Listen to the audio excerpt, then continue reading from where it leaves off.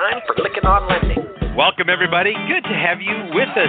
Welcome to Licking on Lending, a weekly mortgage market update providing up-to-the-minute information on interest rates, loan programs, and hot industry news, all related to the mortgage industry. Brought to you by Transformational Mortgage Solutions. To participate in today's program, our guest call-in line is 646-716-4972.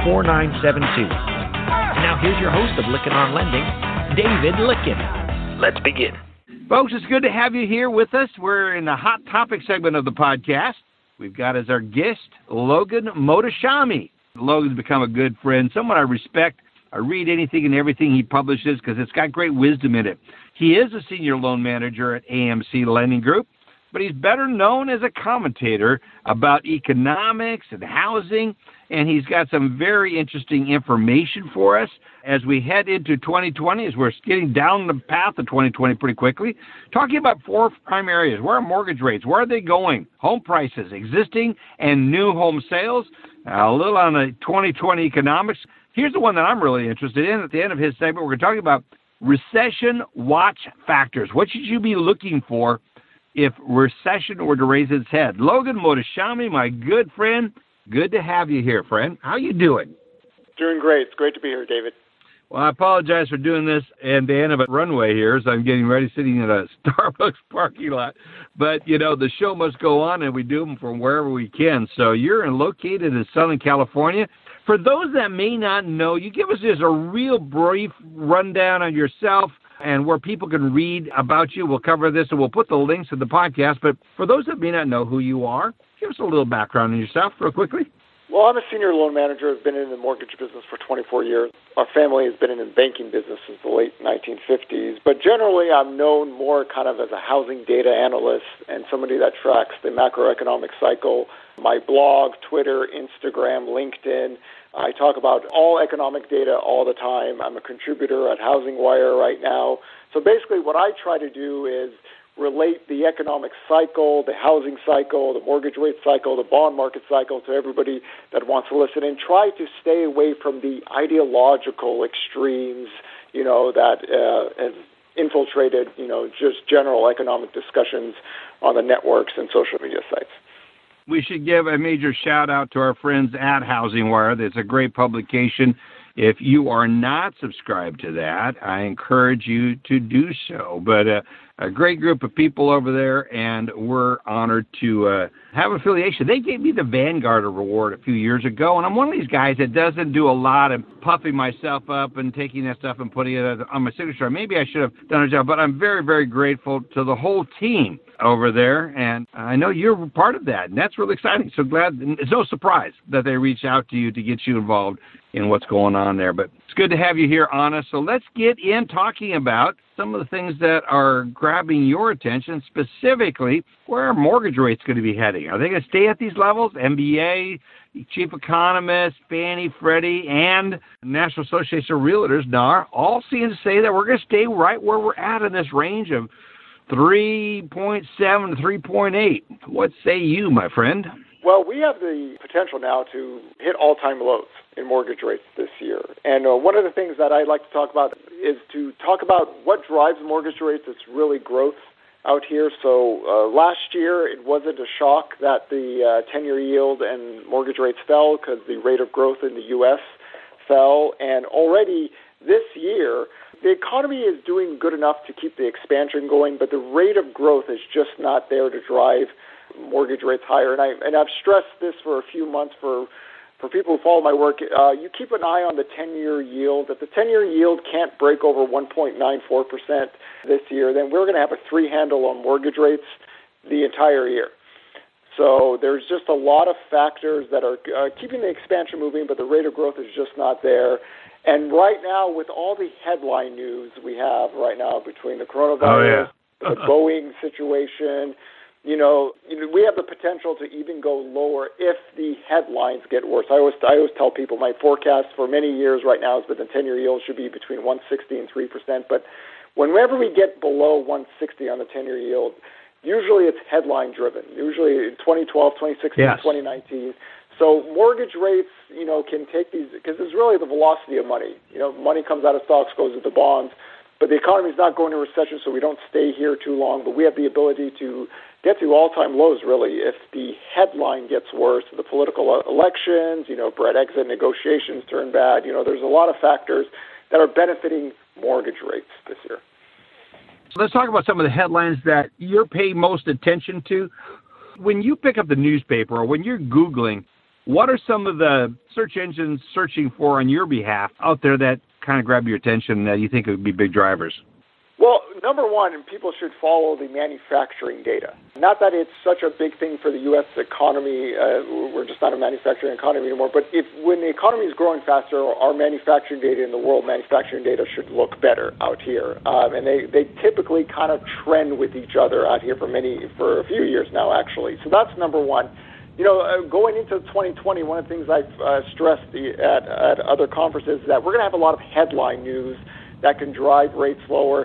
I did not account for, Middle East, the conflict, or a coronavirus into that. So you keep an eye on those kind of headlines out here. And then also, anytime you have a presidential election year, bad headlines or positive headlines, whatever you think your party is, that can also drive rates lower. But manufacturing data looked decent today. We're back in the positive right now. But for right now, I just think the coronavirus and the Boeing news are two things that are keeping rates pretty low right now.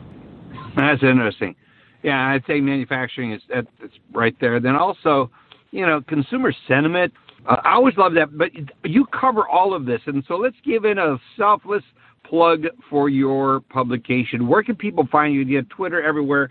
Run through those real quickly again. We'll put them in our show notes, folks. So it's really easy. It's just my name, Logan Mohtashami, and everything is open to the public out here. The blog, the Housing Wire, the Twitter page, Instagram page, Facebook page. I track pretty much every single economic data we could possibly have, also with some kind of discussion about how the global growth is going, things that drive the bond market, things that drive the economic cycle out here. My primary thing is to make sure to call the expansion and recession correctly out here, and I think that's what I'm probably more known for now lately, and just to be able to teach economics in a different form, because I just think there's too much extreme economic discussions out there that doesn't provide useful information for people. And when you say out here, you're located in Southern California, but you're doing this on a national basis. So what's going out here across the U.S., am I correct? Yes. I generally don't speak about local stuff too directly unless I'm talking at a local conference. So all the economic discussion is mostly national out here. So it's not something just for the local economies. Well, let's talk about home prices, because you've got some interesting thoughts about what we're going to experience in 2020. What about home prices? Where are they going? Well, the most bullish economic chart for existing homes that I was talking about last year was real home prices actually went negative last year, something that not a lot of people knew, but on a year-over-year basis, when I talk about real home prices, it's adjusting to inflation using the equivalence of rent. And I thought that was really bullish because typically, when people talk about housing, they say it's overheating, it's a bubble. No, it isn't. What we've seen from 2012 to 2020 doesnd look anything like what we saw from 2002 to 2005. And real home prices went negative last year. Not by much, but the Case-Shiller Index, top 10, top 20, and national index were slightly negative. Now, because mortgage rates went down, demand picked up a little bit more. It looks like we're going to be able to maybe get out of that real home price negative range. But we want to stay around here in this level for as long as possible, because I think that's a sustainability a positive for the U.S. housing market. Nominal home prices are still rising out here, but real home prices most likely to be positive too. But the longer we stay down at these low levels, the better it is for housing. Interesting. Well, of course. And we're listening to the information that Black Knight released. So with interest rates falling, we're actually having affordability index. So talk a little bit about affordability, because I'm assuming that's going to play big into what we're going to talk about next, and that's existing and new home sales. But the affordability index, what are you seeing there? Well, if you look at the housing cycle in this expansion, as long as the 10-year yield stays below 2.62%, we could get roughly about 6 million total home sales, existing and new home sales together. Purchase applications have been rising steady from the lows that were put in 2014. So I'm not a big believer. I'm not an advocate of what people call as an affordability crisis. Affordability crisis to me means a deflationary situation. That, it doesn't mean that purchase applications hit cycle highs good point. in the 11th year of the expansion. So as long as rates stay low, affordability is there. I think the areas that get hit when the 10-year yield goes up are, California, New York, Seattle, those kind of areas where home prices are just much more higher there than everywhere else. And rates impact those areas out here. And also the new home sale market is very susceptible because it's a 90% plus mortgage market. It also gets impacted when the 10-year yield goes above 2.62%. So there isn't an affordability crisis, and there isn't a really booming demand out here. It's a very slow and steady housing cycle that will still have legs to go because we're running right now into the biggest demographic patch for first-time home buyers ever recorded in U.S. history coming up the next few years. Well, it's so good that you brought up first-time home buyers, and we're about ready to have a big old jet go overhead, and I want to bring this up because I'm flying out to the Independent Mortgage Bankers Conference here as soon as we wrap up the podcast, and one of the sessions we're going to be talking about is about what's unique about the first-time home buyer. I mean, we've had them around forever. What's your perspective? What's unique of the buying habits, what they're looking for, or how, more importantly, can lenders connect with the first-time home buyer more effectively? Any patterns you're seeing and any thoughts on that? Well, naturally, the first-time home buyers are older now. And one thing that they love technology. They love how things are simple. So I think the switch that we've seen from the previous cycle to now is that using technology, e-signing, using apps, making things very easy to get transactions done.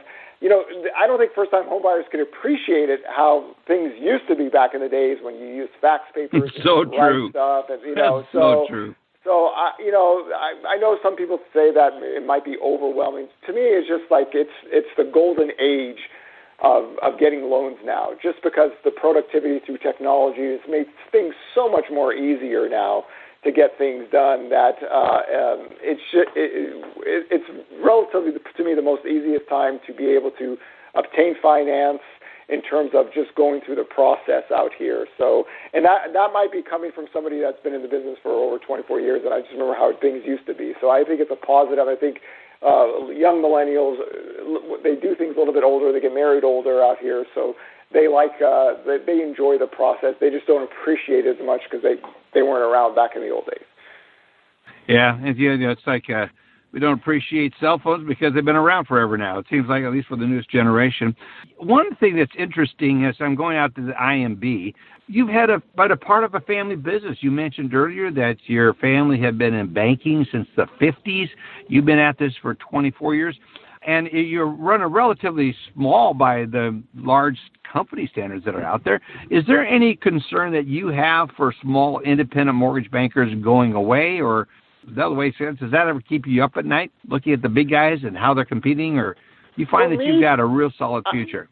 I mean, for me personally, no, but I just think naturally technology always scares people out here, so that's just the natural inclination that, I remember when people thought Amazon was going to get into the mortgage business, or even Google had their own mortgage set up for a few months before they shut that down.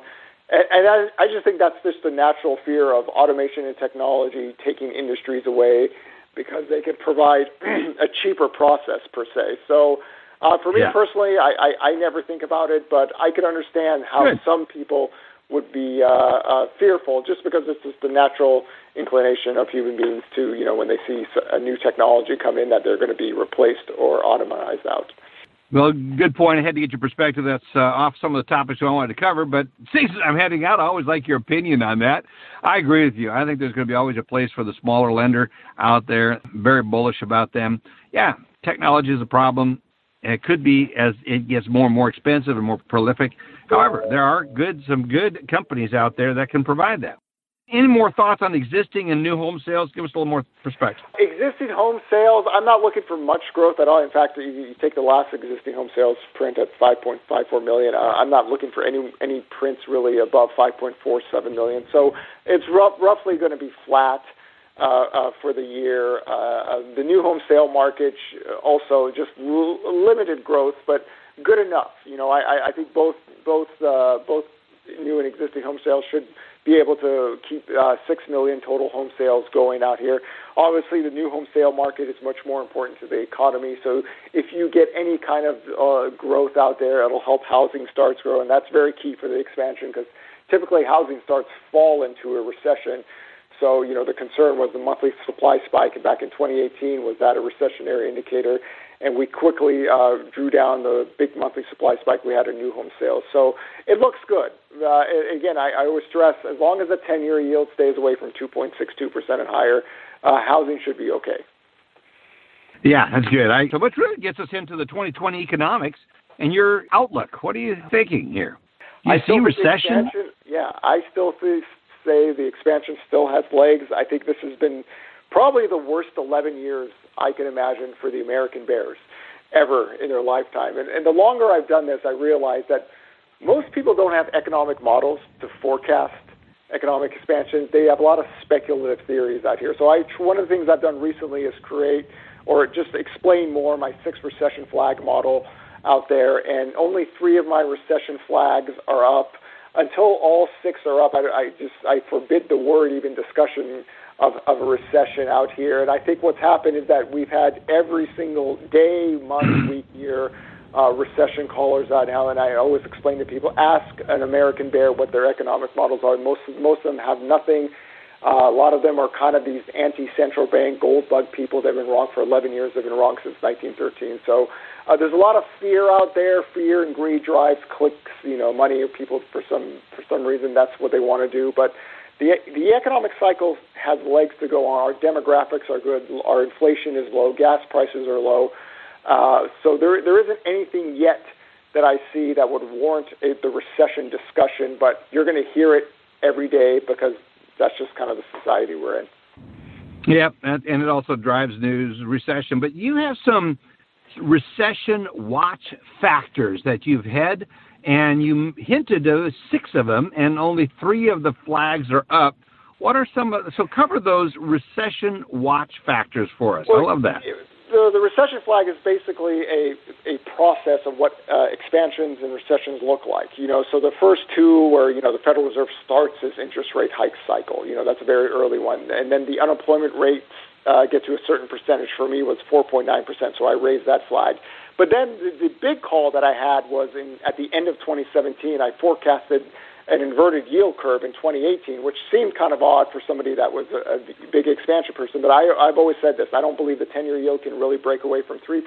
So as the Fed was raising rates, we should invert the yield curve in 2018. I believe myself we inverted the yield curve in December of 2018, and I took that recession flag up. But, we got 3 rate cuts after that event, and then when we inverted the yield curve on the 210 last year, everybody was Googling recession, and I saw it as a bullish event. I wrote about it on that day. I thought, this will keep the trade war from escalating. I don't think President Trump would want to go into an election year with an inversion headline, bad manufacturing data, and a 3rd farmer bailout. So the markets recovered, got to all-time highs. The economic data has firmed up a little bit out here. So what I'm looking for right now for the next 3 flags left is typically housing starts fall into a recession. That issue was resolved last year when mortgage rates went lower. And also we want to kind of look at where's the over-leveraged cycle. Where is the area that, where there was big overinvestment and demand just can't sustain that kind of production. We had that in the oil shale. We had a legitimate manufacturing recession in 2016 when oil prices fell. So, keep an eye on auto sales, commercial real estate. But right now, we shouldn't be concerned too much about that as long as inflation is low, gas prices low, and our big demographic patch still consumes. I think that's the key out there. And leading economic indicators. Typically, leading economic indicators, which is a set of 10 different economic data lines, they typically fall 4 to 6 months toward the end of an expansion out here. Well, while the data's been soft on that, there's no clear direction on that. So those are the 3 flags that are left, and I've written many articles about that recently that keep an eye on these 3 things. Typically, you see these things get really negative, or you see the overinvestment before the word recession should be discussed, and so far that model has worked perfectly in this record-breaking expansion. You have a new partnership with Clayton Collins. We give a shout-out to Clayton Collins and the whole Housing Wire team. You're there. They're really featuring you a lot. How did that come about, and why Housing Wire? It's very exciting. Yes, well, Clayton, I've known of Housing Wire for many years. I only have so much time in the day to do things, so I've never kind of joined any other financial media companies because of all the things that I'm doing. But I actually really like the men and women that actually read Housing Wire. They're just young, aspirational, self-made people who are really hustling hard in the mortgage and real estate business. So I thought it would be useful, because they follow me on Facebook, that let me provide some information for them, so at least they have something to work with. And my recent article that I believe had over 60,000 readers out there was showcasing why housing isn't a bubble. Because every year you get these questions: housing is a bubble, housing is a bubble, and I try to relay that this housing cycle actually doesn't represent anything what a bubble looks like. It's actually the exact opposite. The people that are pushing bubbles are more kind of conspiracy theory people that are trying to get you to click their websites. But I wanted to show the data to prove that, and I think that stuff like that I think is useful for people that read Housing Wire. So I wanted just to give a sourceful information of somebody that believes in math, facts, and data out there. And so far it's been wonderful. It's been a great experience. Yeah, it's a great experience. Good people. So Clayton Collins doing a great job, CEO of Housing Wire, Jacob Jaffney there. I love these guys. I just love them all, the whole team there. They do an outstanding job, and I love how they are really keeping a wet finger in the air about what should they be looking at, who should they be focusing on, who should they be in relationship with. So if you're not subscribed to Housing Wire, be sure to do so. And they also have their own podcast out there. One I just listened to was Bill Dallas's on innovation and housing supply. Is really one he did on January 10th. So they have those out there. There's another one. They're part of the industry syndicate as well. So we appreciate you, Logan, for being here and all that you do in this industry to keep us informed. It's what's probably should be so encouraging to a listener is to realize that you do not have to go get a PhD and all this stuff. I'm all for it. Andy Schell, golly, look at him and how he's pursuing his second PhD. Absolutely. But Logan, you just had a deep interest. What was it that drew you to this? Is it just an insatiable appetite, over curiosity? I mean, you produce some really good stuff. Well, first, I'm a giant PhD nerd. Quality. You're a giant nerd. I just think I'm just a giant nerd. I just think, and being a historian and being a former high school basketball coach, you also have that competitive nature. And I think what happened, what drove me was that, I thought early on in the cycle, too many people were too bullish on housing. They kind of need to be reined in. But then, I say, wow, boy, the American Bears are really terrible. They just don't believe in math, facts, and data. So I brought into the equation, bringing just general macroeconomics into it. One thing led to another. If you would have told me 10 years ago I would have been doing all this stuff, I would have said, no way, it's crazy out here. But now, having over 60,000 social media followers, and it's just been a very fun experience sharing information. I think when you're naturally a coach, you want to be able to share wisdom. You want to be able to teach people how to look at data properly. I think that's the competitiveness of being an athlete. You really want to kind of take down the American Bears always, so that's kind of like my thing. I always talk about don't listen to the extreme right or extreme left, follow the data. The American Bears have been wrong since 1790. They're going to be wrong, for many decades here. And I think that drives me to do this every day, because it's like getting up at 4 a.m. and going to bed at 10 at night all the time. You really got to have a passion for something like this. Well, I was with Sal Murin this past weekend up in the mountains snow skiing with he and Scott Gordon, and he would support you 100%. It's all in the data. It's all right there. You just got to go in and study it, and I applaud you for how you have done so over the years and encourage you, our listeners, to follow him. You can go to LoganMohtashami.com. And let's make sure everyone's spelling that right. It's Mohtashami.com. Logan, Logan, Mohtashami. There you go. Go back and listen to it. We're going to be putting all the links to all of his stuff in our show notes today. And Logan, I just want to say thank you. You're always so gracious to come on the podcast. Congratulations on how many people are plugging into you, and you're doing a great job. And I just applaud it. We're a passion. Thank you people so will follow a passion, and you've got a passion with this. You're doing an outstanding job. Thank you. Thank you. Folks, next week we've got Tyler Sherman coming on. Tyler is with Black Knight. He's the founder, along with his brother Todd, who unfortunately passed away way prematurely. Love both these guys, but Tyler is going to be coming on as a guest. He's with Black Knight. They bought Motivity Solutions. He is now running everything as it relates to data. So you're going to want to tune in next week because it's all about the numbers. It's all about the data, as Sal was preaching over and over this weekend. You can't find a more rich source of data than what Black Knight has. So we're going to have Tyler on. They're a sponsor of the podcast. Very excited to have my old friend Tyler Sherman come on next week. Before we go, folks, I want to say a big thank you to our sponsors, Black Knight, Open Mortgage, Finastra, the MBA, Lenders One, the Mortgage Collaborative, the CMLA, the Community Mortgage Lenders of America, as well as Ainsworth Advisors, as well as Knowledge Coop, Mobility RE, Celebrity Home Loans, Velma, Vidyard, VendorServe, and AI Assist. Love these vendors. So much good stuff out there. If you're interested in being a sponsor of the podcast, get over to the website. We're adding a brand new sponsor next week. So excited about it. Indicom. We have more information about that. Thanks so much for tuning in, everybody. Tell others about this podcast, and we'll look forward to sharing, again, another episode next week. Have a great week, everybody. And for those of you going to the MBA IMB conference, looking forward to seeing you there this evening. You've been listening to Lykken on Lending, a weekly mortgage market update with your host, David Lykken of Transformational Mortgage Solutions. Join us next week, and thanks for listening.